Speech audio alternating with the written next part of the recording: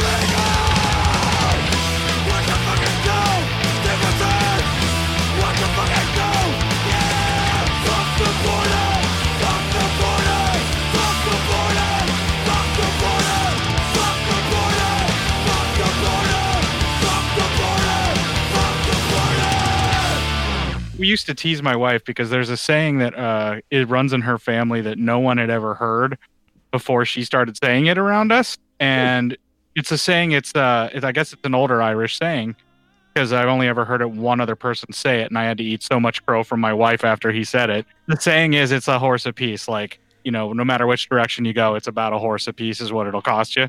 Or something like that, I guess is how it's supposed to be. But the important part of this story, though, is no one believed her that was a thing because her family said it. And we all teased her. We're like, you know, just because your family said some weird shit doesn't mean that it's, you know, accurate or right or anything like that. It's just something that your family said. And then we had this guy come into where I work, who's, you know, like this database consultant guy, because we don't have anybody to do database management where I work. It's just they can't afford it. It's a small mom and pop shop and they've never needed it before. But we've been growing and growing and growing, and now we needed an advisor to help with that. And that guy, his dad is from Ireland, and his dad said that saying all the time, apparently, because when we were talking about something, I was like, well, you know, do we data crunch here or just let it be? Because are we really saving enough space, or do we run the risk of damaging the data by compressing it? And he goes, either way, it's a horse apiece. And I literally was like, what the fuck did you just say? Like, I was so shocked. He's like, it's a horse apiece. I'm like, he looked at me kind of shocked. You know, he's like, it's a horse apiece is all I said. I was like, holy shit. I was like, dude, I'm not mad. I'm so sorry that I swore at you, but my wife used to say that all the time, and we teased her about it. And it was like something we never heard before. And he's like, oh yeah, my father said it all the time. He's from Ireland. And I'm like, God damn it. Now I have to eat crow. But being the loving husband that I am, I made sure I told my wife she wasn't crazy. It was a gaslight leak. It wasn't on purpose. It's a saying that no one had ever heard before, so of course they're going to tease her about it, you know? Oh, yeah, there's a similar thing here. All of a sudden, a bunch of people I know just started talking about how everybody in the Midwest says OPE, like O-P-E. I've never heard that. Neither have I. And they're like, yes, you've heard it. And I was like, no, I haven't. I'm actually a fan of odd slang and, like, regional dialects. And if I had heard somebody say OPE, as in, I think, oops, or excuse me, or something like that is the best definition I can get out of them. It's sort of like an exclamation you make when you bump into somebody or you're surprised. I've heard oop. I've heard it pronounced oop, like as in oops, but a shortened oops, but I'm not up or whatever you said. O-P-E. Yeah. And a bunch of people I know is like, yeah, you've lived in the Midwest your entire life. I was like, actually, I've been all over the country. I've never fucking heard it. Ain't that some bullshit? Yeah, right? Maybe I'll hear somebody say it all of a sudden. And the other closest thing I could think of is when I used to work at a country club. The golf pro was from New Zealand, and his dad was from New Zealand, and he worked in the men's locker room. And I used to have to go through the locker room to take the laundry to laundry. And he used to always say, I haven't had this much fun since the wife got her tit caught in the ringer. But it's in his accent, it's like, I haven't had this much fun since the wife got a tit caught in the ringer. And I've also never heard that before, but he's the only person I've knowingly spoken to from New Zealand. Please tell me you're recording all of this. Oh, yeah. Because this is super nerdy stuff, because I love this dialect and just weird sayings and just things that are, certainly regional, that you never hear, or even like a family thing. Because I'm fully willing to accept that someone in my wife's family had said it's a horse apiece, and then it just became a thing in their family that everybody just said it, because, you make shit up when you're around your friends and family, and it becomes like your own personal dialect, the way that you phrase things or the way that you react to things. It's just kind of a similar thing in how people interact. And, even if that was just the case and her family made that up, that's what we were kind of trying to think. But it turns out it's actually an older saying than that, because there's some dude from Boston whose dad was fresh off the boat from Ireland, who said the same thing. And I guess it was a saying in Britain too. Like it was, on both sides of the pond there. I don't know if it extended to Scotland, because, they don't want to do anything anybody else does except for get drunk and cause riots. I'm talking to you, Duncan, because I know you probably listen to this show. All right, so should we probably get started, or do you want to just, bullshit more about dialect? Well, funnily enough, speaking of dialects, I watched this movie. Welcome to another Psychosemantic podcast episode. Welcome back, the voice you all know and love on my show and on his 2 shows, because Obsessive Cinema Discourse just had a new episode drop not too long ago. Court Psyops. I wanted to do a Ramones thing, but Matt fucked it up. Like, nobody in the Ramones is actually related, and their real last name isn't actually Ramones. Spoiler alert out there, everybody. Just like my real last name isn't Psyops, and Matt's real last name isn't Psyop. Hey, my name's not Darren. You don't know. Yeah, well, if your name isn't what I think it is, then it's probably for a different reason, because I've always known you as that, so... I've been building this persona for a really long time. I interacted with you on the OTC message boards back when they used to do OTC Live, even before you started doing a show. Yeah. I actually remember it. Yeah, that was where we met. I think it was during a Halloween throwdown, if I'm not mistaken. I did hang out for a little bit during a Halloween throwdown, but I remember it being one of the live shows, and it was when Bill was having a hard time getting people to show up, and it was like one of the ones like about the year before he quit doing it, because I appeared on a couple of live shows with him and Matt not too long after I started the podcast. But I remember interacting with you shortly after I released our first music episode, because somebody was asking me questions about it, and you knew all the bands that I had on the first music episode. That's right. But I think you corrected me on one of them, and I'm like, who the fuck are you? Oh, wait, you're right. Yeah, and then we just started, I guess you were listening to some of the same Legion podcasts that I started getting into at the same time, and that's kind of how we met up, because we were interacting a lot on those message boards, too. Boards, how old do I sound? Facebook groups. On the Facebook and then the Twitters. Well, old people use Facebook now, so it's age appropriate for me to say message boards. Yeah, that's true. I asked my niece. She's in high school. She's going to be a freshman this year. I said, "Do you kids still use the Facebook?" She said, "Nope. We're on to Snapchat. Snapchat is still the thing of the kids because it destroys the evidence." I thought that was a fucking dating app or some shit. I mean, it can be used that way, and a lot of people send dick pics that way, from what I hear, because unless you take a screenshot, the picture disappears. But it sounds basically like the new generation's Facebook. People are getting followers, people are telling each other stories, but it takes a lot less attention. And then the stuff doesn't stay. It doesn't stick around, huh? They're streamlining. I'll see if I can get someone to swipe right on me. That's the same app, isn't it? Maybe, but I know that's definitely Tinder. Tinder's the swipe left and right. But thank God I trapped my wife before I had to try to be good at internet dating. I don't think I would have done well. Shit, I was horrible at regular dating. I trapped my wife before I had to do any actual serious dating. I was in the generation, and you're about my age, or maybe a little bit younger than me, but like dating really wasn't a thing when I was a kid, at least in my hometown and where I grew up. It was like you hung out with people and then you became boyfriend and girlfriend. Like you hung out as like a group and then you just started like becoming steady I don't know if that had anything to do with the AIDS epidemic and all. We were all terrified from the American education system, making us all concerned about, what would happen with premarital sex. So we became the steady monogamy thing, or if it was just because it was, a holdover from the traditional stuff where I grew up. I mean, there were some actual chaperone dating that still happened, I guess, or where like you didn't actually have additional actual dates with some of the girls that I knew. So, that's growing up in the mountains in the Appalachia for you. I'm sure it varies around. I don't think I ever really. I've been a very casual person, not slutty, but I was a filthy man whore before I met my wife. I was the oblivious guy. I didn't even know my wife was into me until after we were married. No, Even now, we're not really 100% sure. Yeah, but, you play music. I started playing music when I was in junior high, and so anytime, all the Friday nights, Saturday nights, whatever nights and parties, I'd play a show and I'd hang out with people. I'd end up with girlfriends. That's kind of how it ends up, where you're just hanging around with a bunch of different people, and the next thing you know, you got somebody that wants to stake a claim. All right, so you introduced the show, but we didn't talk about the movie we're actually going to talk about. Yes. Let's see. Speaking of being trapped by others, District 9. Your loose show format is wreaking hell with my OCD. We've got the wonderful, delectable, delicious Mr. Court Psyops back with us again. It's been a few months.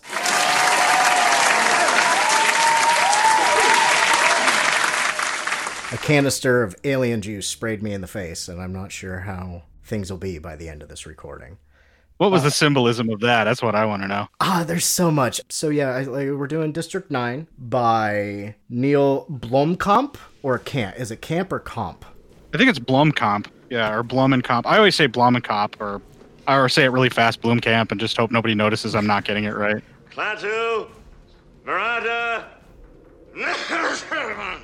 From South Africa, but living in Vancouver since the 90s. Presented by Peter Jackson and all that fat Lord of the Rings cash. The premiere was 2008, and it officially came out in 2009, if I'm not mistaken. Yeah. That sounds about right, yeah.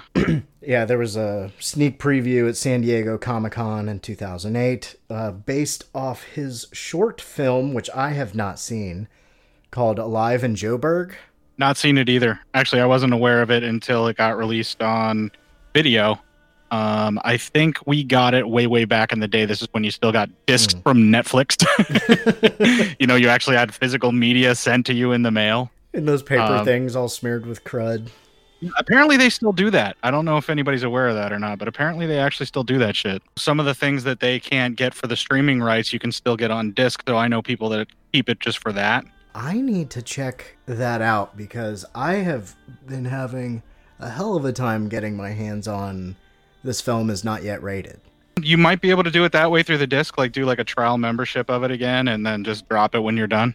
I think so, because that's the last time I had it was a borrowed physical copy from them, and then I went to buy it. That was an IFC-backed film, wasn't it? I think so.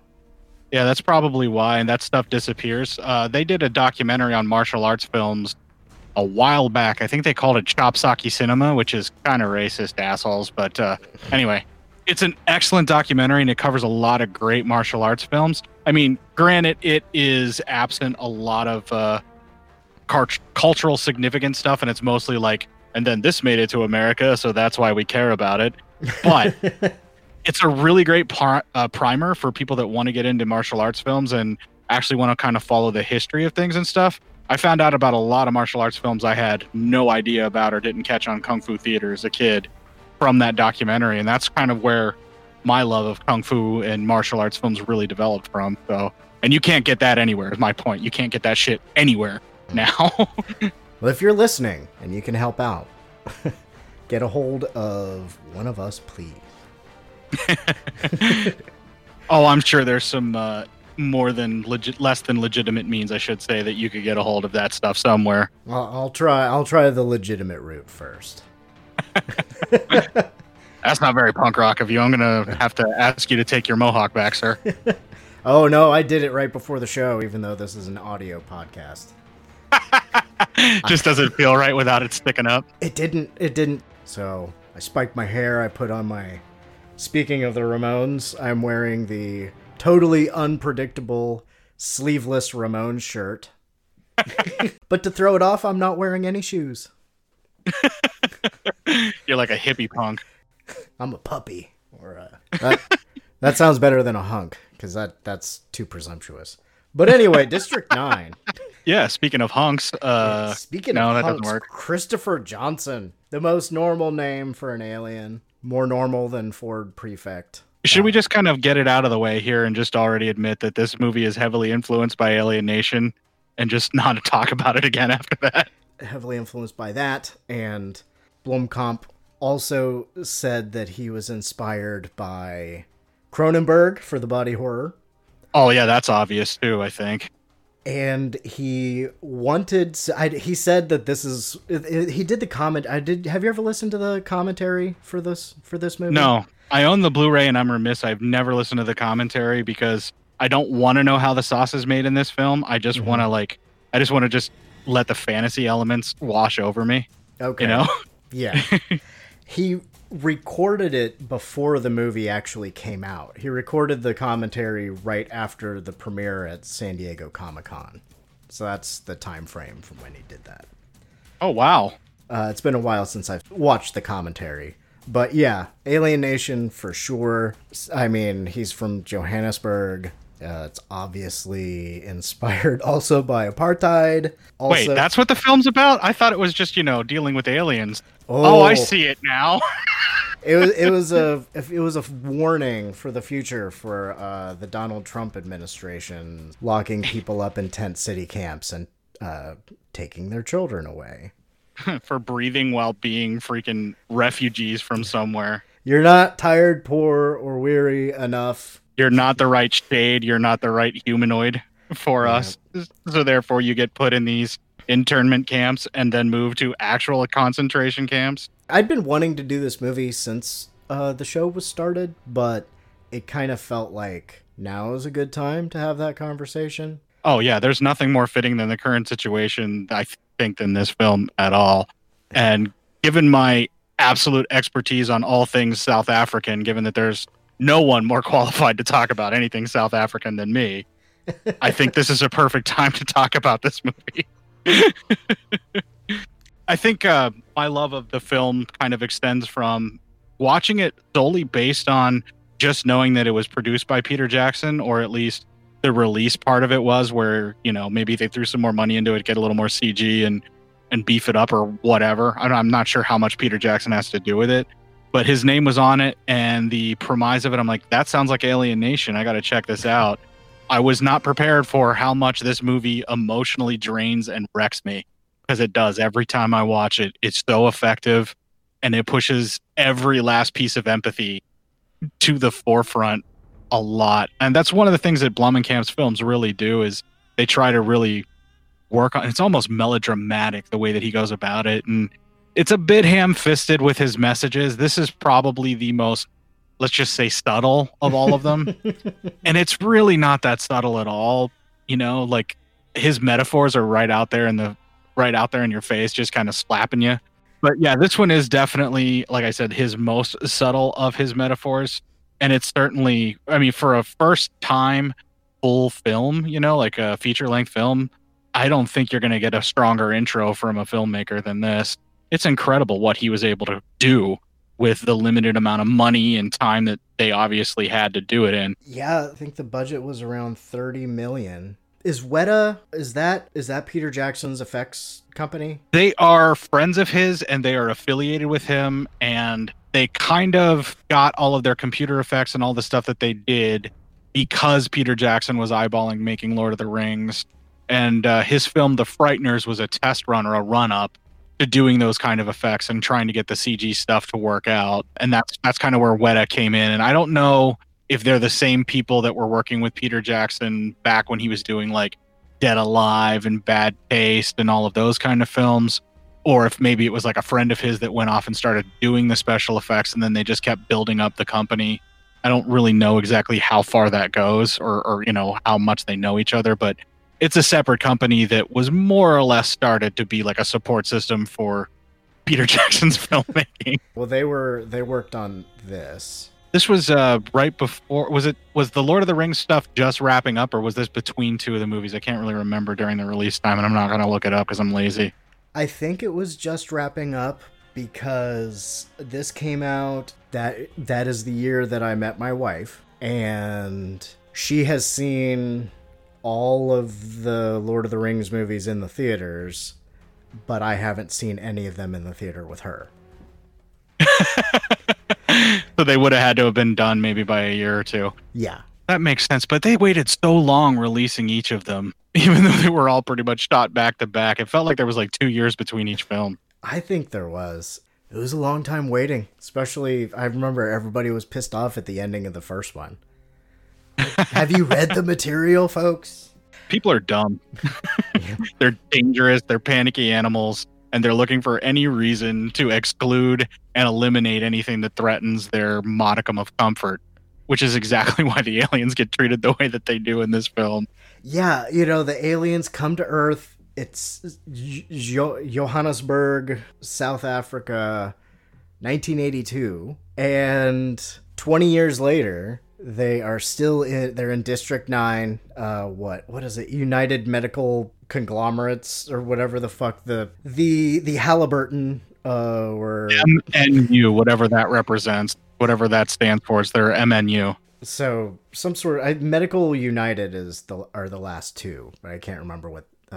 Let's say it's a Medical National United. Why even look it up? It doesn't matter. Fuck it. They might as well just be fucking Evil Corp from yeah from Mr. Robot, Yeah, Evil Corp is doing a land grab. This was one of the things those were real shanty towns in South Africa. And I don't know, the way it was described sort of reminded me of the way that Vickers and the other bureaucrats were telling everybody how it was going to work. Blomkamp said, this was a real shanty town outside town that I couldn't try to begin to pronounce. They came and they got the people and they moved them to another place and gave them bigger houses. Supposedly bigger houses or actually bigger houses? He says definitely bigger houses, and he says they were made of better material, but I don't know. It was one of the questionable descriptions of the movie. The one that stood out the most when I was watching the commentary. Because I was looking for, when you grow up, I had one storytelling of apartheid. They didn't really address it that much in Lethal Weapon 2.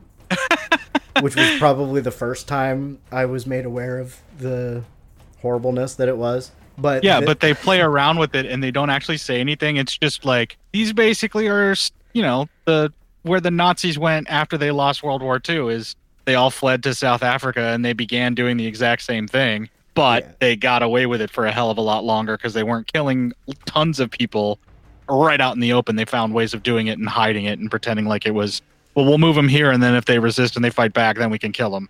They did shit like that. Universal government move number 2. Or probably maybe number 1. I don't want to really fool myself. But yeah, when you've got a populace that you don't want where they're at and you want to do a land grab in some way, shape, or form, or your citizens are terrified of them because they don't like them coming in and threatening what they feel is their security, even if you're the one that pushes that up like Donald Trump is currently doing, the main way to help get rid of them is to create these internment camps or, these little slum areas that they're kept within, and then move them to another location. And you can definitely dwindle down the population because they're going to fight. Because no matter how shitty your home is, it's still your home and you don't want to lose it. Unless you are going to get a better one for sure. But even then, you don't really want to leave it. So people are going to resist, or, in this case, the aliens are going to resist.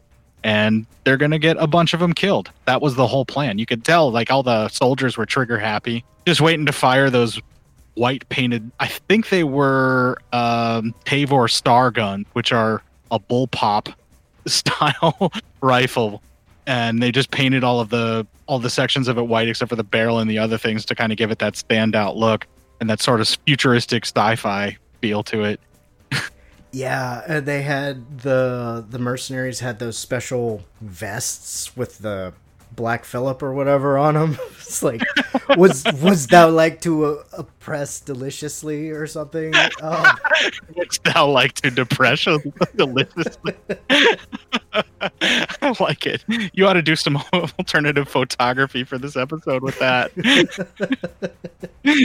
Yeah, they had all sorts of interesting... That's one of the things that Blomkamp does really well. He does weaponry and tools of violence so amazingly. It's just incredible what he comes up with. And this isn't even his best weaponry movie. This is just... It's certainly like he was throwing everything at it, all of his ideas for alien tech and stuff. But I think the best is Elysium has some of the coolest weaponry I've ever seen.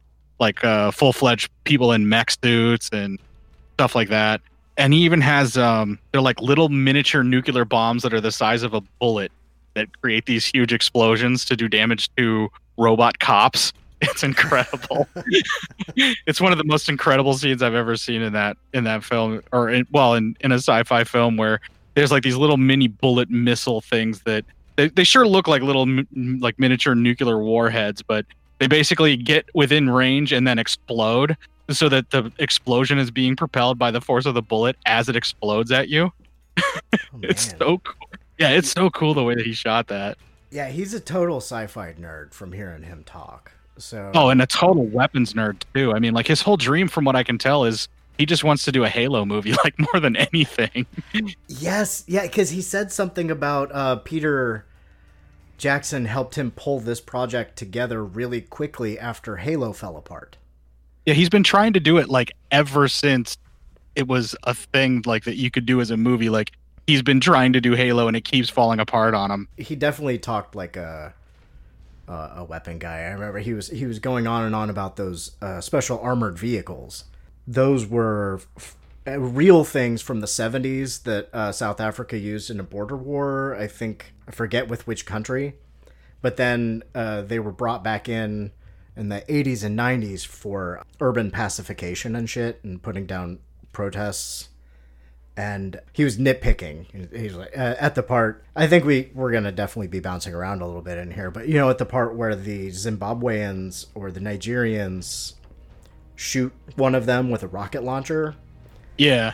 He just got all up in arms with himself and he said, this is some bullshit. That wouldn't do that. Those things are designed that they can run over a TQ-94 landmine and it'll just blow off the tires and then you put new tires on it and keep going. If you don't know the name of a weapon, just say PQ-32 space modulator. P-32. PQ-32 space modulator.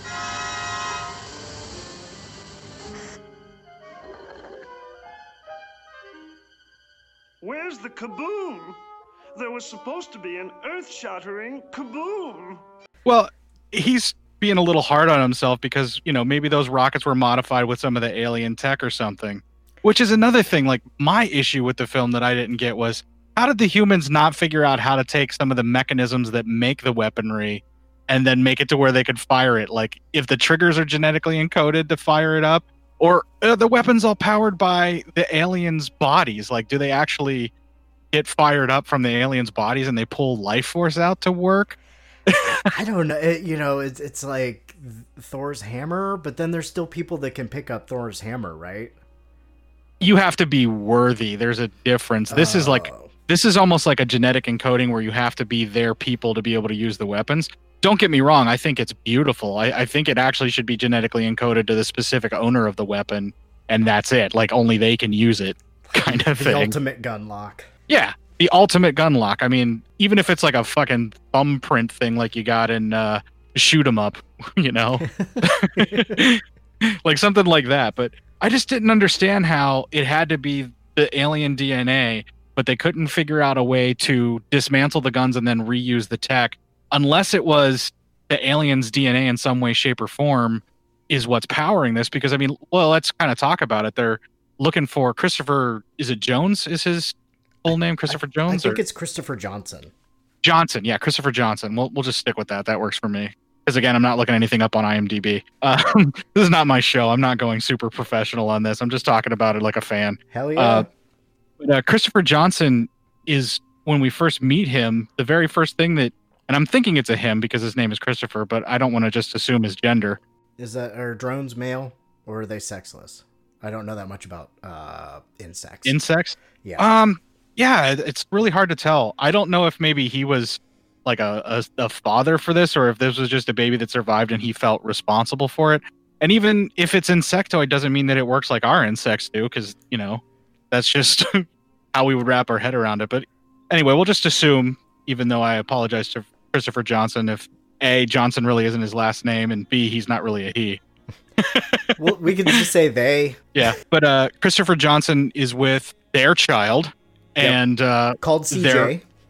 Their friend, and he does say, or they do say son for the child, so I'm going to assume his gender there because he's already been identified as a son. But Christopher Johnson is there rummaging through a scrap pile, and they're looking for tech, but they're looking specifically for anything that fell off their ship or anything that was powered by a specific type of fluid that is from their tech. And that particular fluid that they end up distilling down has genetic markers to it and is powered in some way, shape, or form, or used to power their ship and also their weaponry. So let's just assume that this has something to do with their genetic markers, because whenever Vicus gets sprayed with the stuff from him playing around with the cylinder after they distill it, it starts transforming him into one of them. Yes. So I wonder if it's not just a genetical thing. I wonder if it actually, like in some way, shape, or form pulls blood or something else out that it runs to power it in some way, kind of like a radio powered by a potato, or like like we would use mechanical generating by turning a crank, or have a for a little like radio or like our solar power or something. Like it takes some type of life essence from them, and all of their technology is based on this in some way, shape, or form, where it's like fully 100% biotech, and therefore humans and all of their, any other species of alien that they would encounter on their journeys couldn't use any of their stuff against them. Mm-hmm. That's the only explanation I can think of, because it's like that fuel clearly makes Vicus into one of them. So perhaps that's why we can't use their stuff, is because it is literally built around, their technology is built around their life essence, or like what makes them them. And it not only powers their stuff, but it powers them. Maybe it's like a symbiotic thing, and maybe it like extends their lives or something along those lines. Who knows? Yeah, I don't know. But that's as good a theory as any. Better than most. Yeah, because there's no explanation in the actual film. You just have to pretty much be like, yes, what he said. My mind is aglow with whirling, transient nodes of thought, careening through a cosmic vapor of invention. Ditto. Ditto? Ditto, you provincial putz? I mean, why else would this stuff turn a human being into one of them? And are they all some other species that's been mutated by this fluid? Because they're all like a worker class. None of them actually have any leaders or anything like that. That's one of the things they say in the film. So perhaps they're almost like a slave class to begin with anyway, that lost their masters, just like an alien nation. But perhaps they're, perhaps they're like terraformed, almost like where entire planets are turned into these race of beings, these aliens, specifically to become workers for another bit of alien or whatever. And they can basically be made out of anybody. Yeah, like refugee space vampires without a queen. Maybe. I was thinking more like, did you ever watch the TV show Dark Skies that was on TNT? Are you aware of that? I'm aware of it, but I didn't watch it. Oh, well, that's kind of it's a alien force comes to Earth to conquer it and enslave the people. And they're doing the exact same thing, where they use this special process where they put these biotech harnesses on your spine to be able to control you and turn you into a worker for them. But what ends up happening is it mutates you slowly over time into a specific type of alien being that is like this with a harness, that it's like a specifically genetically engineered, and it'll work on any race of being, any type of alien. They can turn you into this other thing, but depending upon where or what type of alien you are, or, being you are before this harness gets put on you, you end up becoming something different, or you get different abilities. Like it enhances what you have and it builds off of that, but it still turns you into this other thing that they can control and, be subjected to their will. Something kind of similar to that. And I wonder if that might be what's going on here, because it's kind of similar in Alien Nation, as I was mentioning earlier with that. Like they're not really genetically engineered, but they were specifically bred to be the type of people that they are, to adapt and improvise and, learn specific functions very quickly and just basically be like this worker class.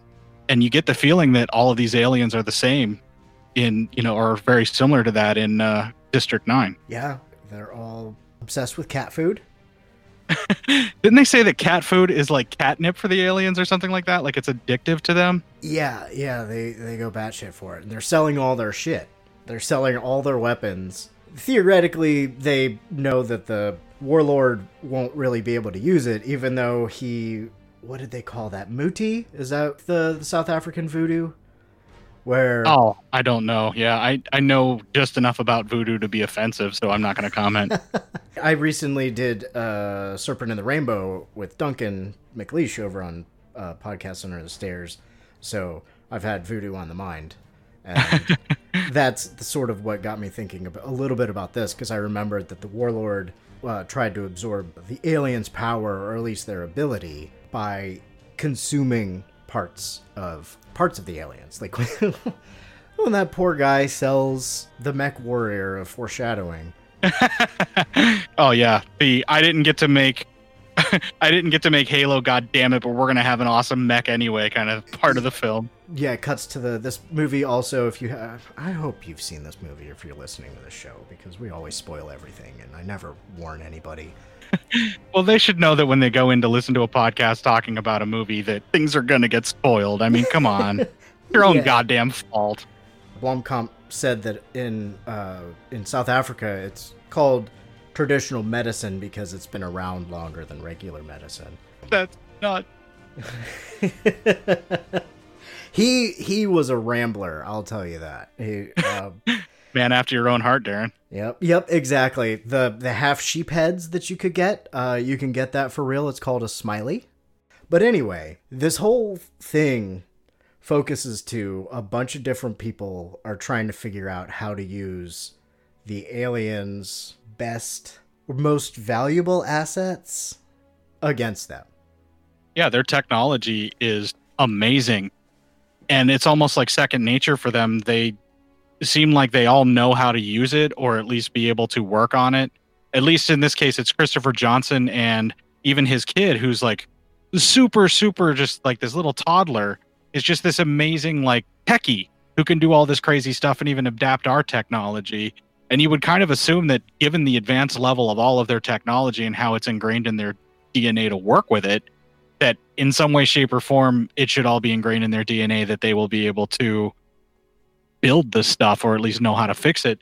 Because there's scenes where he just looks at junk and goes, "Oh, I'm going to build a bomb out of this," or he just grabs a bunch of parts and just throws it together like a technopath in a comic book or something. Oh, when they're making The Great Escape. Yeah, that's what I was talking about. Like, it's just incredible, the stuff that they're able to pull off like that.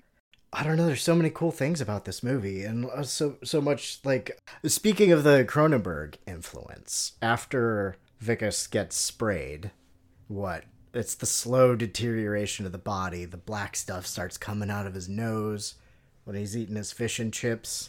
Wait, that's not supposed to happen? You're not supposed to just start oozing black stuff out of orifices? Well, it depends on how old the tartar sauce is. Fair enough. And yeah, the transformation from... He was a dick. He was a bureaucratic, racist dick. And one of the through lines of this story is he's very self-important for no reason. He's a low-level bureaucrat who only has his job because he married the boss's daughter. Well, I think that's what gave him the self-important thing, is he's married to the boss's daughter, so he has that built-in privilege.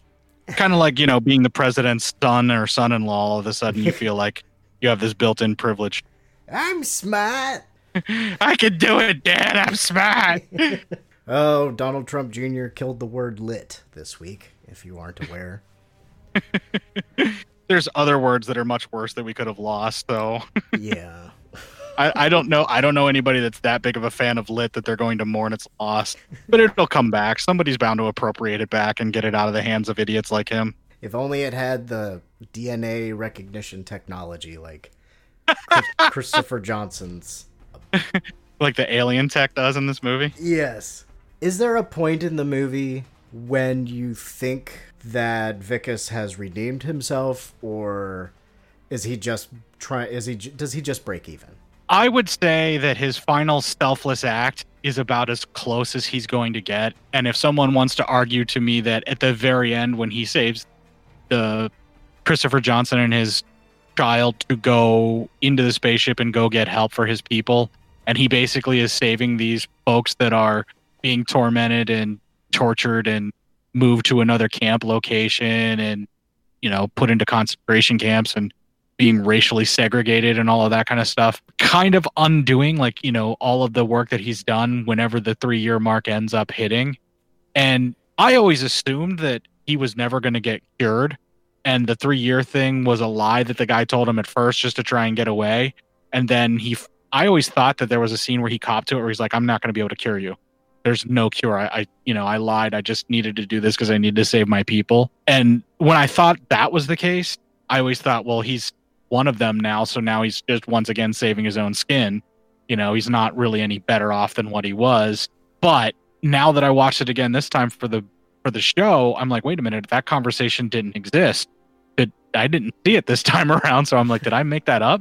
Is that me putting my own story into this film? Like, I don't remember them actually having that conversation. The whole time he says, I can fix you, but it'll be 3 years. You know, like, he can always come back from this, but it's going to take him 3 years, and he's got to go to travel to the other planet to save his people.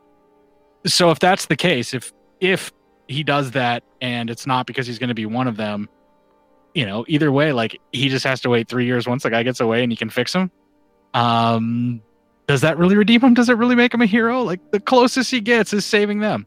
You know, it's the only time he was willing to almost die to save another life, particularly of this race of beings that he's, you know, prejudiced against and hates for no reason. Well, that he does swear to Christopher that he didn't know that they were doing the Dr. Mengele / I don't even know what the American program was called / Unit 7. MK Ultra? Yeah, you know, he didn't know that they were doing that, the Project Paperclip stuff, but I don't know. I think he could have known. I think that was a pretty dark secret, because that was one of the things that, even though they weren't hiding it, that they were kind of hiding it. They were doing it like a normal evil corp would do, where it's, you know, it's a well-known secret for all the people that are higher up, because this is how they're going to make money from these alien beings, but they don't really talk about it, because he seemed legitimately upset and disgusted when they were testing the guns on him and he was being a test subject. But when they finally make him just straight up murder one for no reason other than to test it, that's when you kind of realize that maybe he's seen the error of his ways and he realizes how evil this place is. And still after that, because so he basically deteriorates, and then he he's got the hand. He's got the... I don't like calling them prawns, because that's the racist term for them. No, actually, I would feel much more comfortable if we just refer to them as the beings or aliens. The aliens, yeah. Yeah. He's got the alien hand. And the doctor, who I'm pretty sure is a company man, it's like, oh, I really thought that when he puts the mask over his face and he says, breathe deep, that he was knocking him out. But, you know, why knock somebody out when you can just have mercenaries come through and wrap them up in duct tape and throw them in a body bag and take them into the extra secret hospital space. After he escapes, and after he and Christopher Johnson have their conversation, where I agree with you, this my first rewatch for the show, I remember thinking, is he lying to him? But I don't think I ever thought that he said it. I don't have a memory of him having said it before. Yeah, I had this whole thing in my head for like the longest time where I remember them having that conversation, because like I thought it was like right after they go, right before they go to get the facility for him to, you know, get in there, or once they were in the facility, I thought they had that conversation, and I thought it was because once Christopher George sees the Mengele MK Ultra style horrific, you know, or even Men Behind the Sun, to quote the movie about the Japanese atrocities towards the Chinese, like any of those kinds of experiments that's being done on these alien beings, once Christopher George bears witness to these atrocities against his people, his whole demeanor changes, and it feels like he's almost going to be honest with him, and that would be the spot that he would tell him. And I remember backing that up this time around and just checking and be like, no, I missed it, or it's not in this section, but this feels like the place that, you know, his guard would be down and would be the most open to be honest about what's going on, because he's like, this is horrific, and, you know, he would be too much in shock to even try and keep up, or maybe just that little added bit of cruelty where it's like, you're fucked no matter what, you know, kind of thing. I had to do what I had to do. Well, yeah, and I would say that Christopher George's lie about not being able to cure him is, you know, or, you know, lying that I can cure you if we get this fluid stuff and I can get to my ship. I would say that his lie is significantly less horrific than any of the other lies that were being told by Vickus to Johnson just to keep him going. There's several times where he has the opportunity to do the right thing and he never does it until he finally gets to the point where, you know, this being that he's become sort of friended by, and the being that has Christopher Johnson, who has no reason at all to care about him or even help him, you know, does all this time. And then finally, whenever that being is about to be mercilessly killed for no reason, he turns around when he's bulletproof and indestructible and has this unbelievable thing to defend himself. I don't think if he was in that mech, he would do shit. I think he would just continue to run because he's a horrible coward. Oh, yeah. I mean, he was halfway through running away then. Yeah, even with all that shit on him, he was running away like a coward. I also wanted to say, too, I understand why the humans in this movie are terrified by what these aliens are capable of, given their technology, and the fact that they're kind of shiftless and they are destructing things for fun. Like, they would blow up a train and not realize why it was so horrible for them to blow up a train, because they've had all this power and they have all this stuff and they're able to do it. And they don't get that humans get attached to property like that, I guess. You know, there's talks about the things that they've done that are terrifying to human beings and that they're living too close to them. But also, are they shiftless because they weren't given anything and they weren't really integrated into human society? Or, you know, is it just a natural thing for them? Are they destructive because they don't seem like they have any hope and they're trapped there and, you know, might as well just blow shit up because whatever? Or, you know, and haven't been integrated into society? Or are they naturally this destructive? You know, you don't know that at first. You kind of understand sort of what's going on here, but the humans could have done a much better job to work with them.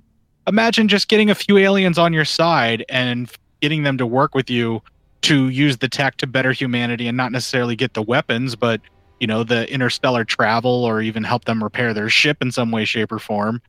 Yeah. So that you know, if they decide to leave, sure, but if not, maybe they can move the ship to another part that they could live on where people are away from if we really have to live separately. Or why not try to integrate with them, you know, in some way, shape, or form and get that society going, kind of like what Alien Nation did. I mean, it seemed like Alien Nation was relatively on the verge of working out as the movie was starting up. I mean, there was obviously xenophobic racists that hated the aliens, like in that film. But the reactions that they had there were much better, and I think it worked out much better for humans by reacting that way. It wouldn't be an allegory for apartheid if that's how it ended up. Well, right. Alien Nation took place in the North, where the racism is mild, and District 9 took place in South Africa, known for gold and genocide. That's why I want to go to South Africa. To join up with my oppressed brothers, to take up the struggle against the tyranny of the racist, fascist, white minority regime. Fascist white regime. One man, one vote? One man, one vote. Free South Africa, you dumb son of a bitch! You dumb son of a bitch. Look, I've heard just about as much as I want to. I'm going to ask both of you. Hey, just look here. Hey, what's happening here? Hey, back off. I think the majority of Earth's gold comes from South Africa. So yeah, known for gold and apartheid and villains in Lethal Weapon 2. Do diamonds come from there too? Isn't that where conflict diamonds are all from that region too? I think that makes me think more about like Sierra Leone, because I think that is one of the things that happened after apartheid, and that's what the mercenaries in this movie were based off of, was that when the new government came in, there were a bunch of pre-apartheid South African special ops army rangers that started becoming mercenaries. And one of the things that Blomkamp said was that South Africa sort of started the model for the Blackwater type mercenary groups, the for hire paramilitary, ex-military. Being from America, I think of Blackwater and all the crazy shit that they've done in Iraq. Yeah. Contracted out from Halliburton, which was probably the plan all along. Yeah, it's all a grift, man. They are evil fuckers, but that's just a thing they don't even think about in the quest for all the many. It's kind of incredible that South Africa, or actually let's just say Africa, was the cradle of life. That's, it's been proven scientifically that that's where humanity started, was there. And we just kind of, nomaded our ways out from there. All the other places that we've settled as humans, and Cro-Magnons and everything else, all of our ancestors came from there. And it's amazing that all of our ways of destroying ourselves kind of come from there too, at least in the modern era. It's the circle of death. Yeah. But, oh, we kid. But if you don't laugh, you cry. Yeah, especially when we're talking subjects like this. Like, I'm actually amazed that I'm holding it together as well as I am, because by the time we get to the parts that we've already discussed in the film, when I'm actually watching the movie, I'm weeping like a child. I can't take it. Like, this is not a film I enjoy watching, but it's such a good film and it's so moving. It is so good. And I've been a bit of an emotional person since the election, I guess I would say, to put it mildly. And this was actually the first time that I watched it since I had a kid. Oh, Jesus, I bet that made it worse. Yeah, go you motherfuckers. It's good sometimes to find out you're not totally dead inside, but... But, I'm vulnerable and I need orange juice. Yeah, for me, the first time I watched this, it didn't really affect me as much as what it does now. I've been kind of on a bit of a journey emotionally. The older I get, the more I kind of realize that I've lacked empathy for way too much in my life, and I'm trying to make up for that. And watching the movie now, where I'm basically open and allowing myself to feel things, was not fun. Like, I was wrecked by the end of it. I just felt terrible. And I had to watch it in shifts. Like, I couldn't finish it because when I started it last night, before I did the movie, I got about halfway through it, and I got to the point where he had just escaped and he had got out and he was on his way to the internment camp / District 9. And I was like, okay, this is a good spot for a break, because emotionally it's just going to get worse from here. And then I finished it later today before we recorded, just because I needed to do it in shifts, and that kind of got me through it. But I think of all of Blomkamp's films, this one probably affects me the most. I think it is the most effective in all definitions of the word effective. It's the most effective of all of his films. I guess you could probably accuse him of being more style over substance with his ham-fisted delivery of a lot of the stuff that he does. But I also kind of feel like if he had someone else that was helping him with writing the stuff, and he just focused in on the visuals and the direction more, he would probably be an unstoppable force more than anything else. Because his ideas work great for short films, and like his short films that he's been doing since a lot of the other projects didn't work out are incredible. Like, I think it's Firebase or something like that, where it's like a thing-like monster that attacks a military base. I don't know if you've seen that. That was making the circuit on social media quite a bit. No, I'll have to look it up. That sounds right up my street. Yeah, it's fucking insane. Like, it's really, really good, but he has enough story in him to carry a short film. But the problem is most of his films end up being like an hour and 40 minutes to 2 hours. And if he doesn't have somebody else kind of helping him along with the story, he ends up with a bit of a mess, and it's real ham-fisted the way that he does it. And he needs someone to help him dial in the subtlety a little bit, because it's definitely gotten worse. Like, there's some parts of Chappie that are just kind of like real groaner moments, and it has a lot to do with the Die Atwood people. I really wish he wouldn't have hired them to be in that film. They ruin it, and I think even he admits it, that they've ruined it. I have to put everything about South Africa in my movies. Well, I get that. I mean, like, how else are you going to see things and, be made aware of the things that people are going through in that nation without art and film and being told, because it's ignored. I mean, our news doesn't give a shit what's going on there. And most people, I mean, for fuck's sakes, most people had no clue what was going on in Rwanda until Don Cheadle made Hotel Rwanda, No fucking clue. I won't call out the person that I watched it with that had no clue of what was happening at that time until that movie came out. you know? But when I watched it with them and they were like, oh my God, that's horrible. I'm like, yeah, that really happened, by the way. Yeah.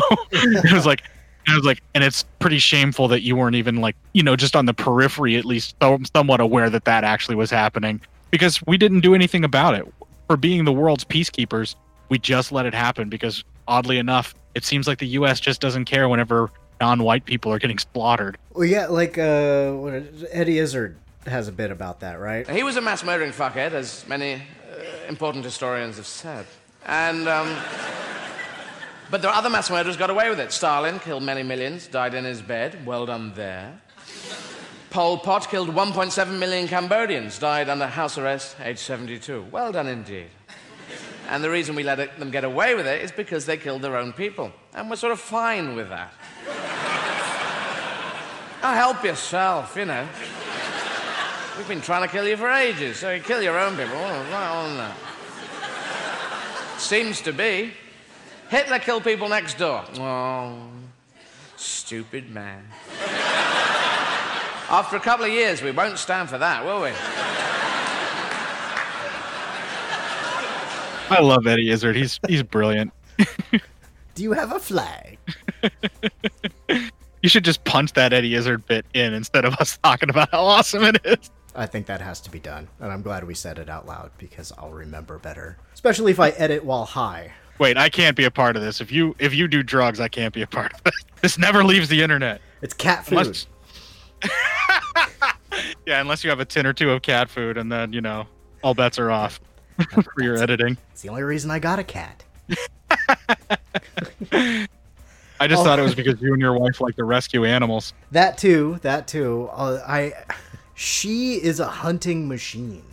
She has brought me an animal a day for the last week and a half. I mean, I am not wasting away. You know why they do that? I read a study about that. I'm a cat person. I might as well just fucking admit it. I'm gonna die probably alone with like surrounded by a million cats because eventually my wife will get sick of me and leave me, and it'll just be me and cats. Cat psyops. Cat psyops, yeah. The psyops cat. The psyops home for wayward cats or whatever.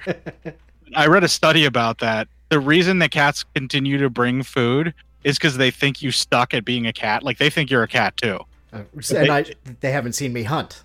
Yeah, and they think you suck at being a cat, so they're trying to take care of you. They're like, look, I kind of like you, and I don't want you to die, so here's something to eat. They're really smart, and they'll figure it out where they're like, you know, they want to bring you presents, or they want to bring you stuff, or they want to find a way to interact with you. And if you don't, you know, eat the things that they bring you, but you react to other things that they bring you, like there was a lady that trained her cat to stop bringing dead rats or, you know, dead mice or dead rabbits or whatever to her. Any of them got the sand of the dead rabbits. You don't say that name. They've been outlawed. By like really freaking out the one time it brought a leaf and being like really happy about it. And then it started bringing her pretty leaves and flowers and things. Oh. Yeah. Nice. They're a hell of a lot smarter than people give them credit for. They really are. But speaking of cat food, District 9. I think this might be a good spot right now to take a little break, play a promo for at least one of Court's rad-ass shows, and come back to the second and or final section of the show right after this. Did you ever see a film at such a young age it left you traumatized with cinematic wounds? Necrophilia.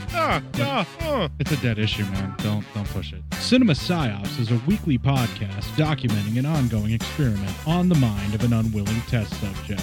No one should have to watch this movie. Oh, no one should have to watch this? No one should have to watch this movie. Surprisingly, it's not a topic that a lot of people really want to tackle. I'm shocked, prudes. I know, really. Right? It's the next sexual frontier that no one wants to explore. I am, in the most sincerest of senses, disappointed in you. It takes a powerful goddess like Connie, jam her arm down the monster's throat and kill it. Oh, I'm still tripping out over that. Even as a kid, I was like, I gotta find a girl like that. Every week, I get a new look of disappointment that I never thought I could get out of her. Unimaginable. At 12 years old, you should not be watching this movie. Obviously. At 13, you should not be. 14, you shouldn't be. I'm not entirely sure even 17-year-olds should be watching this. Just because you're offended by something doesn't mean that you have the right to demand that it doesn't exist. Watching this film again, I had all of this like little nerd glee with everything that kept little popping history up. all popping up absolutely. at you. So I totally loved this film. Hey, I know why you couldn't see that. It's because your brain's warped from watching this shit at 12 years old. Yeah, this is a rough movie. I told you ahead of time when we were getting ready to do it that it was. How did you watch this shit at 12? Because physical wounds heal, cinematic ones don't. Listen to Cinema Psyops. Hey, feeling down? Feeling low? Not enough podcasts about movies in your life? Why not try? They must be destroyed on sight! The new Podcast Cure-All, sure to get you right with the world and on a path to better living.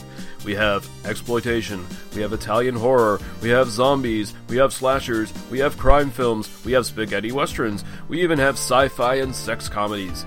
So take a dose of... They must be destroyed on sight! As needed, and let the hosts, Lee Russell, Daniel Harper, Paul Romali, and the odd guest host cure what ails you. Warning, may cause atrophy, African consumption, black fever, bone shave, chin cough, colic, cramp colic, dropsy of the brain, elephantitis, grocer's itch, jaundice, mania, miasma, mortification, palsy, Pott's disease, rheumatism, scurvy, St. Anthony's fire, summer complaint, and worm fit in some people. Consult a physician before listening.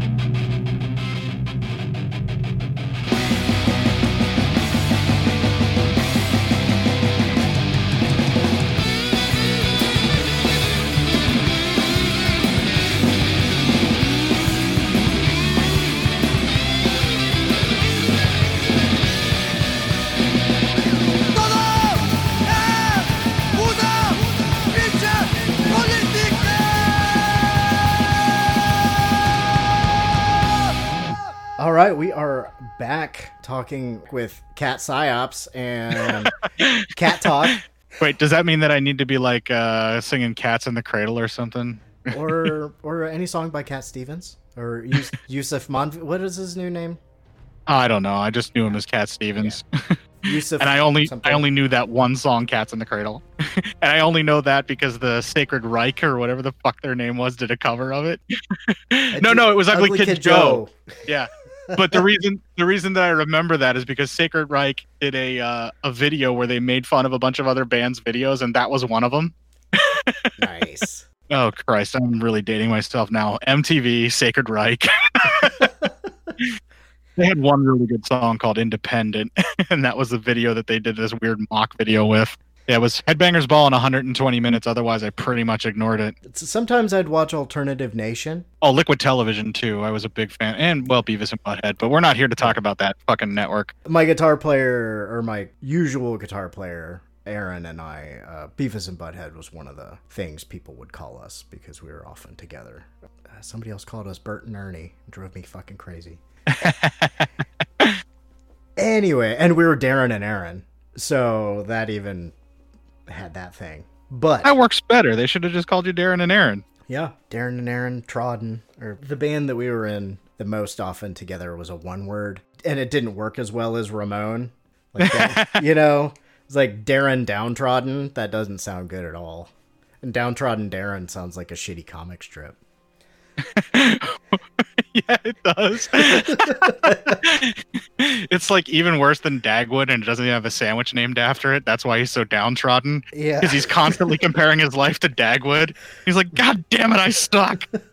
I don't even have a Marmaduke. He's the Milton of the Dagwood world. I was told that I would have a sandwich. I was told that if I became a comic book character, I would have a sandwich named after me. That's my stapler. Right back to Mike Judge there. Yeah.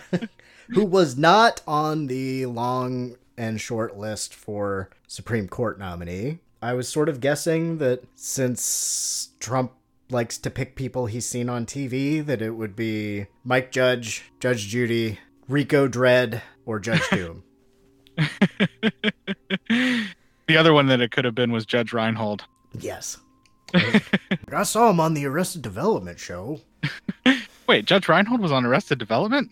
Yeah? I don't remember that. He played... There was... When they were doing mock trial... Well, it looks like we've got a mistrial. But on the plus side, we've also got a hung jury. All rise for acting's highest honor, Judge Reinhold. Judge Reinhold is neither a real judge nor has he received acting's highest honor.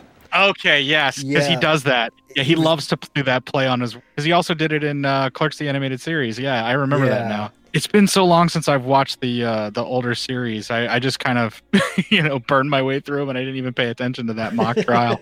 Mock trial, Judge Reinhold. Or maybe I'll find the theme song for that, because I bet that wasn't it. But we're still relatively not off the rails. We have gone off on some tangents. We did a solid 30 to 35 minutes of talking about the movie and how it affected us. So, I mean, as far as your show goes, that's pretty good of staying on task. Oh, yeah. Yeah. I do have a question for you actually related to the movie. Okay. Why do you think it took 20 years for that ship to be repaired? It was like the guidance system thing that was underground. Whenever that ejected, did that crash or something into the ground and it was so heavily damaged that Christopher Johnson had to excavate it and then repair it and then find the ways to fix it up, like with the tracking system and stuff? Or do you think they basically were just trying to find fluid to power it because everything had been ransacked before he got the chance to repair it?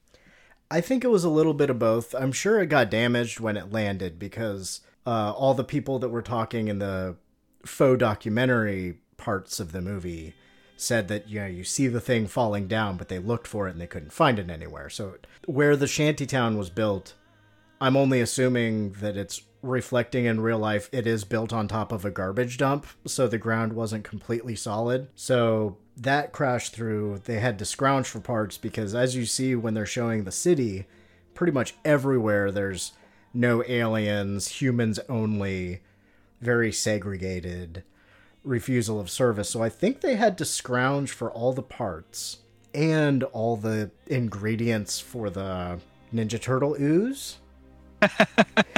Well, okay, there's that, and then there's also how much of the alien tech have the humans been taking for their own purposes, and how much were they able to replace from what they could find from other parts too? I mean, how damaged was the ship? Or we don't really know. We're not really told that. We're just kind of assuming that for whatever reason the ship was underground for 20 years and Christopher Johnson was building the ship. So does that make him like the ship's engineer, like the Scotty, or is he a pilot too? Or, why does he know how to fly it and why is he the one that has tasked himself with doing this? Or is he just the only one that has enough hope left? Because the rest of them seem to be super addicted to cat food and it's almost like their heroin that keeps them in check and keeps them to where they can be manipulated and controlled. Yeah, he definitely does stand out as a bit more intelligent. I think Vicus says that because he actually asks questions, they go straight from, oh, you're asking us questions about the legality of what we're doing. We're going to steal your child. Fuck you. Yeah, that, oh man, in this modern climate in our country, that really, really, really wrecked me. I had to stop the film for a moment. I'm like, God damn it. Yeah, I had myself convinced that they were going to kill the kid. That's how long it had been since I'd seen the movie. I was like, did they kill the kid? Because I was probably just conflating it with earlier on when they burned down the shack full of eggs. And how gleefully he removes the stuff that keeps it alive so it'll just fucking starve to death or choke out. And then he goes, that's not very efficient. We have a better way of doing it. And then they just burn them all alive. That was horrific. The flamethrower and the popcorn, any jokes about yeah, it's so atrocious. And just watching it in this climate just makes you even more disgusted. I mean, I never liked Vicus, but I feel like I have a extra level of rage at him and the type of person he is. Because he pretended loosely that he was only doing his job, but every chance he got, his racism came out. He started showing how happy he was to exert a power that he doesn't know in his real life. You can't really come back from murdering. I mean, even though they're not authorized, like who are they to tell a race of beings that they can't procreate, you know? Like that's just horrific. And I imagine that has a lot to do with directly with apartheid, where they wouldn't allow people to have children. You know, I'm sure that was a thing that happened there, you know, with this kind of stuff. I wouldn't doubt it. Human beings are infinitely cruel to each other. But like, as much as I'm pro-abortion, I also want, you know, I'm more pro-choice about it, where I want people to be able to choose whether or not to have a child. You know, I don't think they should be forced to have all of their children murdered. And most certainly someone else shouldn't get the decision just to murder all of these children like that, you know? Yeah, arrest the parents and kill the children. Yeah, as much as I dislike children, like even I can't get behind that. It's pretty atrocious. Yeah, that's next level what the fuck. Yeah, it's horrific. That scene really kind of, he does that, and then you see a live child where he's like, do you have a license for that? It's like, it's a fucking child, man. There's no permit needed for life. Come on. Now, granted, they are aliens, but we have to dehumanize you, delegitimize your existence. It's a sentient being. They clearly are thinking, they're feeling, they can express themselves. They know enough to know their language to where they can communicate with them, yet they don't even bother to try and understand them in any way, shape, or form other than, you look like cockroaches to us. You remind us of horrible things that scare us and frighten us. You have this weaponry that can easily destroy us. So we need to delegitimize you. We need to break you down and make you less than beings and make it to where it's okay for us to do the horrible things we're about to do to get rid of you because we're terrified of you. I mean, that sums up apartheid so beautifully as well. We're going to move you to a tent city, far away from us. We won't let you leave. And even though you've never tried to attack us, you're dangerous. And Jesus. When those aliens first show up with the weaponry that they have, if they could have at least gotten somewhat, that's another thing about apartheid. If they could have just gotten organized in some way, shape, or form, there was enough of them, or there were more than enough of them, and all of this amazing weaponry that they have and all these things that they can do, to where all it would take is for them just to, like, if Christopher Johnson wasn't so benevolent and actually like got them together and created a plan, they could have overthrown the planet and we could have been subjugated like Planet of the Apes style. That Glee, like the head mercenary, I can't remember his fucking name, but when he's killing people left and right, laughing and joking about it, and at one point he says, I can't believe I get paid to do this. Yeah, where he's trying to choke Christopher Johnson to death while he's interrogating him, like he's basically ready to kill him there. And he does say that, I can't believe I get paid to do this, as he's basically preparing to kill him before that gets interrupted by the ship launching. It's just disgusting. Like, if you ever needed a reason to hate humanity and you didn't look at the things that humanity has actually done throughout our history, and you have no other way of figuring out what the fuck is wrong with us, that's where art and films come in. When you see a representation of it here, and even though it's thinly veiled to those of us that know enough about apartheid and what took place in South Africa, I mean, like, I'm not going to pretend that I'm an expert. I really am not. I know just enough to know that shit was horrible and a lot of people were killed and oppressed. You know, like, that's pretty much the breadth of my knowledge. I don't know every single aspect of it, but I know it was an ongoing thing. And this film still, you know, I could tell exactly what they were talking about without even really trying, that it was all about apartheid in South Africa. But like, say somebody who doesn't know anything about that and they see this film and then they're horrified about what happens with the aliens because they can get they have this whole underdog plight that, you know, it gets rid of somewhat of their preconceived notions against people of a different color because it's an alien race instead. They can kind of get them thinking. And then if they were to be told that this was something that actually happened where human beings treated other human beings, maybe they could equate those feelings and learn something. But I don't know. I have no hope for us anymore after everything that's happening in this nation. It's disgusting, man. Like, you never thought, like, in our lifetimes as a kid, you never thought Nazis were going to be a thing, that they were going to come back. Neo-Nazis and the new movement of racism and that kind of thing where they're, you know, going to rise again or any of that kind of horse shit. You never thought it was actually going to happen. And then it fucking does. And there's no point in even trying to pretend like that's not what this administration and Stephen Miller, who penned this idea to do the child separations, I mean, these are fucking concentration camps, and it's on American soil, and it's horrific, and it's a black mark on our society, and I don't even know if we will ever come back from this. And it's just getting started. It's only going to get fucking worse. It's just horrific. And watching this movie with that lens and that thought in my in the back of my mind just makes it that much more effective and that much more horrifying. Was that my Frank Cross moment for the episode? It felt like it. I think it was. Yeah, Stephen Miller said it was a simple choice. Grandson of asylum-seeking immigrants, and it's a simple choice. It's so disgusting, and I'm so ashamed of living in this nation right now because of this. It's just so fucking horrific, and I gotten to the point where, like, Matt and I don't even talk about it on our show. I mean, we've talked about it off air, but we're not even bringing it up because there's no way to talk around it. There's no way to deal with it. It's just so fucking horrific. And I even said that to my wife. I'm so ashamed of living here, and I'm so ashamed of being an American with this going on. And you just want to do anything you can, like anything you can, anything. You want to stop this.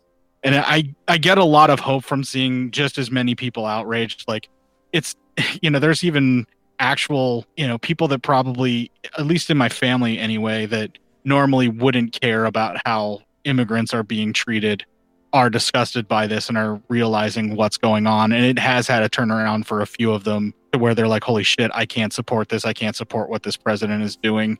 So there's at least that. There's, it's definitely a monumental and epic fuck up.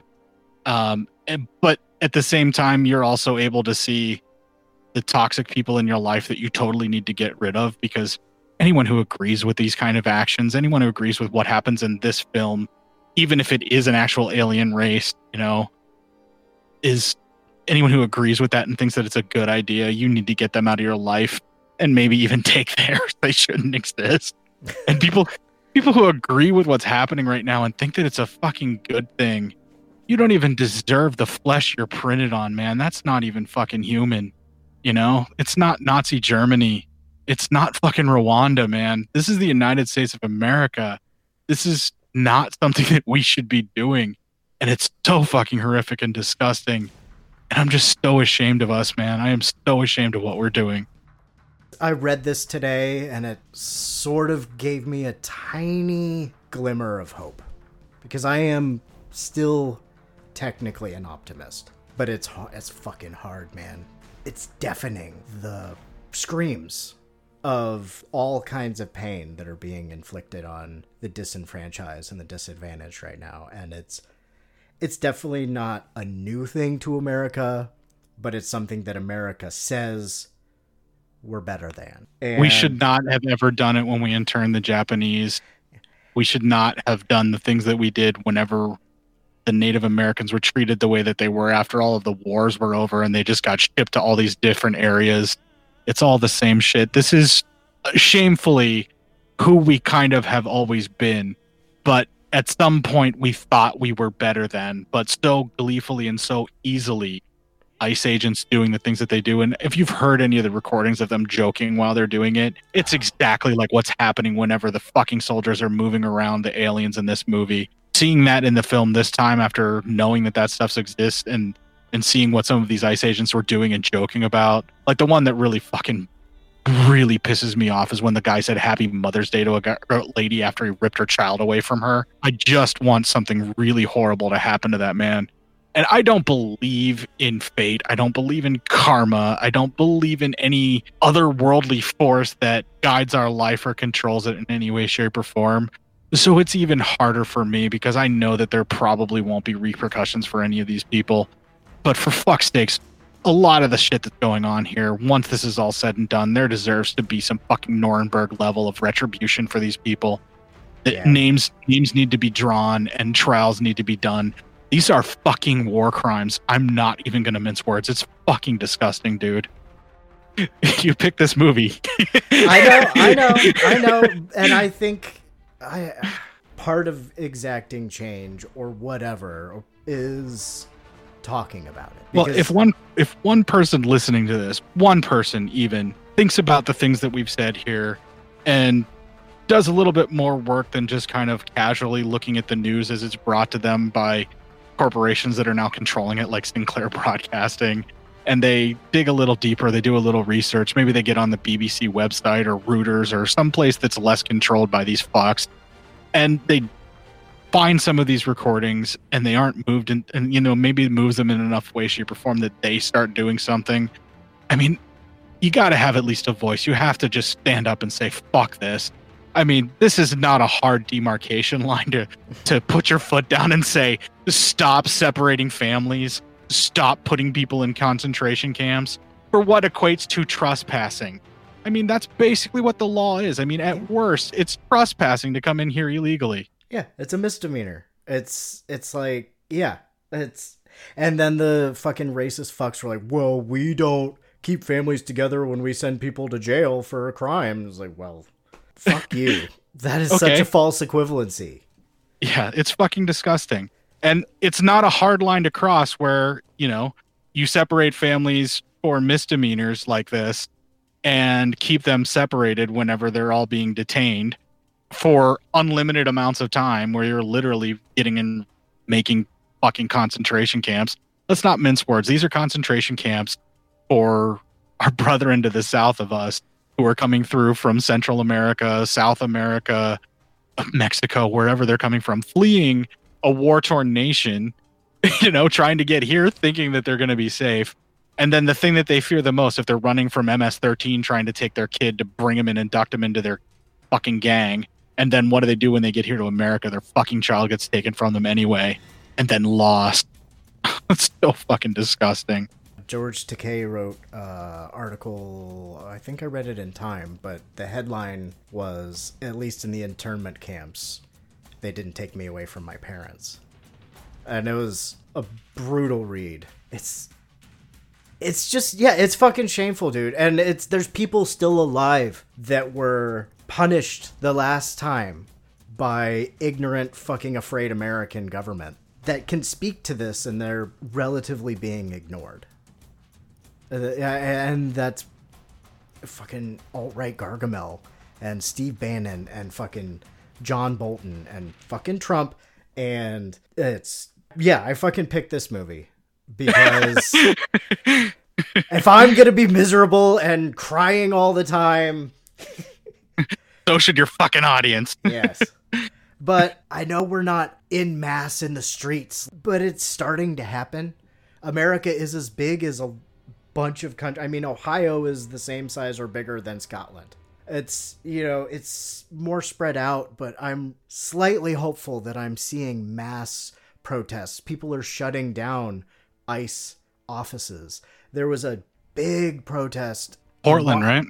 Yeah, there was one in Portland, and in Washington, about 600 protesters were arrested at the one in Washington. And there was a woman that spoke there. She's a Sikh I think that's how you say it, Sikh? Sounds right. That's how I've heard it pronounced, but okay. What do I know? Valerie Kaur, she's a Sikh activist, and she spoke at the DC rally before everybody got arrested. But this, I just wanted to read this because I had it on hand today, and I don't know. I do a lot of complaining and there's a lot of rage, and this sort of little bit of flicker of hope in me. And so she said, what if this darkness is not the darkness of the tomb, but the darkness of the womb? What if America is not dead, but a country that is waiting to be born? What if the story of America is one long labor? What if all our grandfathers and grandmothers are standing behind us now, those who survived occupation and genocide, slavery and Jim Crow, detentions and political assault? What if they're whispering in our ears, you are brave? What if this is our nation's greatest transition? What does the midwife tell us to do?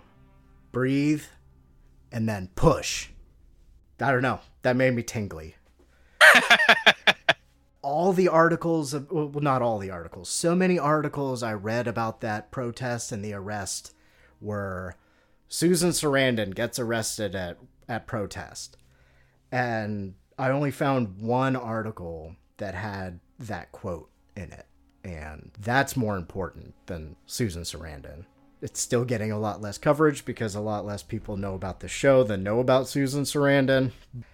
I know people aren't yelling at me like they are at Susan Sarandon because she voted for Jill Stein. Well, the important thing is this speech that you just read, which does give hope, does make you feel like maybe this is the case. And that's something that I had said earlier before, and I'm not going to lie, before I gave up hope. Because the internment camps, the concentration camps on American soil, again, for trespassing, it broke me for the longest time. And that speech gives me some hope because it's something that was similar to what I had been saying to some people when they had given up hope, where I'm like, you're not necessarily witnessing the rebirth or the control that's being taken by racist bigots, people full of hate and, want to control and diminish rights. You're not seeing the rebirth and the resurgence of them. What I was hoping is you're seeing the last gasp of a bunch of dying old men who are afraid to lose the grasp of the world that they had. And this is their last shot and they're throwing everything they have at it. And we let it happen on our watch, but maybe this will motivate people enough to not let it happen again. And I feel a lot of what I was trying to say is spoken way more eloquently in her speech. And it is that moment where everyone who's gone before us and has gone through the exact same things, just like she said, that we're dealing with now on whatever scale, whether it was the Trail of Tears or the Japanese internment camps, Jim Crow, slavery, all the horrible things that this country has done. We can rise above it. We can do better. We can be better. When this experiment in democracy works, it is so beautiful. But man, when it fails miserably like it is right now, and when power is left unchecked like it is right now, it's horrific. And everything that's being done, and you feel like we may not come back from this. You feel like whatever once was America isn't going to exist after this is over with. I don't know. Some people were even talking about how we may have another civil war on our hands, where some people are believing that. I certainly hope it doesn't get that big, but if this shit doesn't stop, if there's not some way to get this put into check in some way, shape, or form, if these alt-right assholes are left to control the administration of the White House, and we don't get rid of Stephen Miller, we don't get rid of the influence of Bannon, and we can't get rid of Trump, and it continues to happen, it feels like something like that's going to happen, and it feels like this country's going to explode around us, man. If that doesn't happen, maybe it's time for it to die. Yeah, and maybe we'll be reborn into something brand new, something more beautiful, and something much better than what it was. It feels like we're on the cusp of a major change, and I hope it's for the better. I hope we are being born into what we were always meant to be. And this is just the growing pains of coming out of that darkness. I hope that speech is right. I hope she's right. I just, I feel the hope whenever I hear those words, but the more I get back into my own head and all the negative pessimism comes back through, I start feeling that there isn't that hope for us. It's too soon to tell. Things are wobbly right now. We'll obviously know a little bit more in November. Or sooner if the investigations start coming through and, doing more of what they're supposed to be doing. But Mueller and his group sure seems to be taking their sweet motherfucking time. That is true. I've got the Monty Python, get on with it, just playing in my head whenever I read about this. And I think we've had a good conversation tonight. And I think it is probably time, unless you've got anything that you want to add, it's time for you to let the wonderful listeners who are not yet in the know where to find you and your stuff. And then I thought maybe we'll try something out. I've come up with a possible rating system. And since you were my first ever guest, I thought I would try it out with you first. All right, well, let's do the rating system, and then I'll pimp my shit, so you can cut around that if you want. Okay, so this is a work in progress, but it is Send It to the Hague, which is I fucking hated it. Lame Duck, which is, less influence in your successor. There's already a movie that does it better. Those are the two lower points. This is a 4-point system. So, okay, Send It to the Hague, Lame Duck, 4 more years, or President for Life. I don't ever want a President for Life, but if I have to give that out as a rating for my 5th star, as in I really love it, I'm going to give it 5. I love this film, so yeah, I'll give it a President for Life. I need to find a better one for that, but yeah, that basically means you don't see this movie getting old. No, if anything, it gets more powerful the more I watch it and the more I grow as a human being.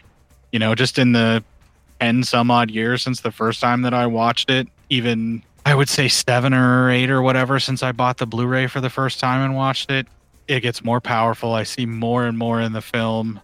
You learn so much about the culture of these aliens and who they are, even though you only get to see it in the lens of what little bits and baubles of their, you know, their technology and everything. So yeah, it totally is a president for life, if you want to call it that. That's until you come up with something you like better than that, a president for life. I would also give it President for Life. I like this movie more every time I see it, as long as it doesn't develop a Tonton Macoute like Baby Doc Duvalier and Haiti did when he was a horrible person. Speaking of dictators. Oh, Jesus, we didn't even talk about Pol Pot. You want to talk about atrocities against his own people? Yeah, we're disgusting. Our propensity for evil towards ourselves is rotten. Anyway. On a happier note that we were almost on, President for Life for this movie. Yep, President for Life for this movie. And speaking of medical experiments, tell us about Cinema Psyops. Well, I would hope that everybody that listens to this show, since they find it on the Legion Podcast Network, would already know about my show. But just in the offset chance that they got it specifically for District 9 and they don't know either of our shows, you can find us all on the Legion Podcast Network. For my show, Cinema Psyops, it's legionpodcast.com/Cinema Psyops. That's our main landing page where you can get all of our episodes. As of the time that this will be released, we are on our way to doing our full third year finish up with a full franchise fest of Death Wish. The first episode of that being our episode 150. That's 150 weeks of content being released every week straight. We did not miss a beat for that once this is released. So that's something that we felt we should celebrate. And we're really happy to have all the participation that we did from our listeners for that 150th episode. And we're going to go through and try and do it for 4 years straight and see if we can get past 200 episodes of 200 straight weeks without missing a week. I mean, there's a few episodes we did, maybe not on our exact release date where it was a day or two late due to unforeseen circumstances, but we always had something out for you every week, even if it was a day or two late. And that's not easy. That is admirable. I don't know how you fucking do it. I'm still a every other week kind of guy for me. Well, I learned lessons from Bill by Force and Outside the Cinema, and they've been doing it for over 10 years now, I think, is what they've hit their marker. They're on 9 or something along those lines. It's ridiculous. They're in like nearly 700 episodes or something like that. And even though he's re-released episodes, you know, or something like that, whenever something happens and they can't get an episode recorded, even though he's done that before in the past, they always have content released for you every week. They will never miss a beat. You know, they will always have something out until they finally call it quits and just decide that they're done. They're going to keep doing that because that's the way Bill is. And whenever he did a manifesto years ago about, you know, how you should do podcasting, and that was one of the things where he's like, put something out every week and don't miss a week, you know, or make a schedule and stick to it. But mostly he was pushing do it one every week, you know, because it is feasible no matter how much work you put into it. Even if you were editing it for 7, 8, 9, 10, as many as 14 hours a week, like I've done before, you know, where basically every night you're working on it, you can still put something out every week. It is possible to do. Just depends upon how hard you want to work on it. We also do, or I have another show, Obsessive Cinema Discourse. That one's more loose, and it's just 3 podcasting buddies from exact opposite parts of the globe. I don't think we could get any further spaced out on the globe than what we are right now, unless one of us is in Antarctica or the Arctic Circle, you know, in the very part of the North Pole with Santa or some shit. But it's my bromance Boz in England and my main man from down under, the Witch. We do the Obsessive Cinema Discourse. We were shooting for every month, and then it became kind of quarterly as life kind of got in our way.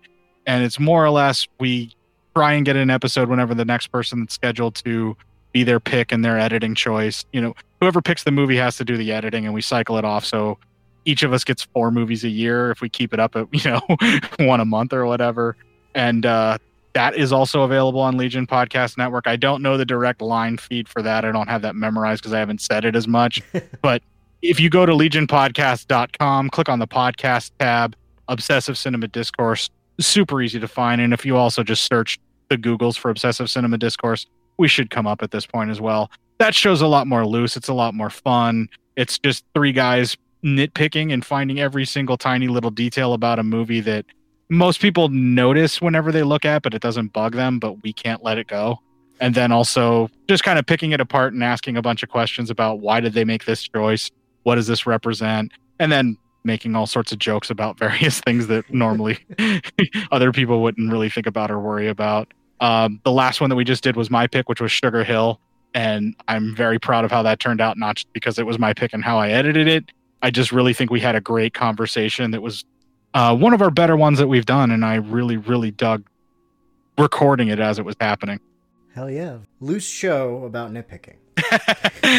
Oddly enough, it feels a lot more loose than it actually is. But I mean, if you think about it, the three of us record our voices all separately. And then whoever has to do the editing for that show, it gets sent to them. Then they have to put them all together and sync them all up and then edit them out. And so we basically get the recording of what it sounds like in the room using the equipment of each individual person. And then after that gets assembled and edited down, then music gets laid over top of it. So the actual production of the show is quite nitpicky and obsessive. But when the three of us get together and record, it's just us bullshitting. And then the poor bastard that gets the result of that has to do all the editing and somehow make a show out of that. And because we all are editors on our primary shows, we all like to screw each other up. So that loose feeling is us screwing each other up. You gotta have fun. I would certainly hope so. Yeah, we have a ton of fun recording it, and I think they're a ton of fun to listen to as well. I hope that kind of translates over. I hope that people have fun listening to it.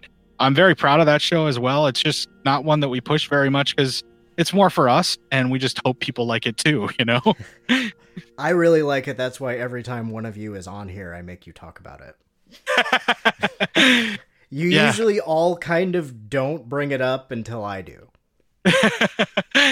Yeah, it's just like a fun little like way. It's an excuse for the three of us to get together and bullshit, I think, you know? And it was really interesting the way that it ended up. I don't know if I've ever told that story, but the way that OCD ended up coming about, I got 2 different messages on Facebook Messenger, one from the Witch and then one from Boz, where they're both like, hey, we should do a sideshow.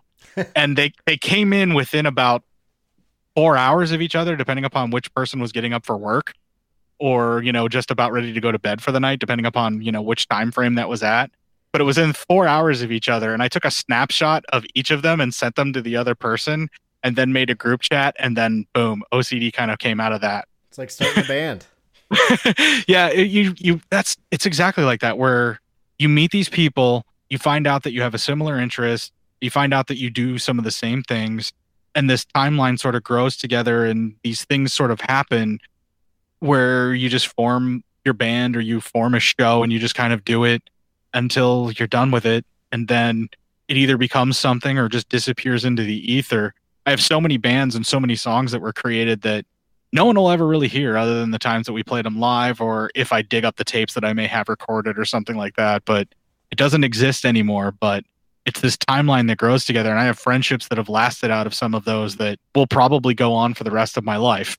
You know, and then there's others I have enemies that I probably will never forgive for the rest of my life too. But I don't have to tell you that. I'm sure you've lived that too. Yes, sir. It is good to focus on the positives and the good connectivity that we can use for our technology, that we don't have to have alien technology to use. And that's a good sentiment to go out on. That was District 9. We can be better than this, especially if alien life comes from another planet. That's the main thing to take away from it. Yeah. That's when, you know how you used to do that, don't let them take you to another location, cover all of that. That's your next one.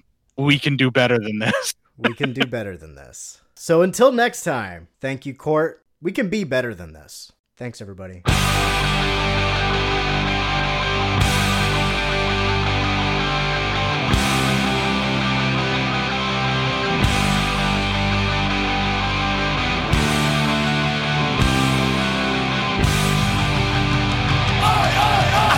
The problem that I promise you, this is coming as I can do.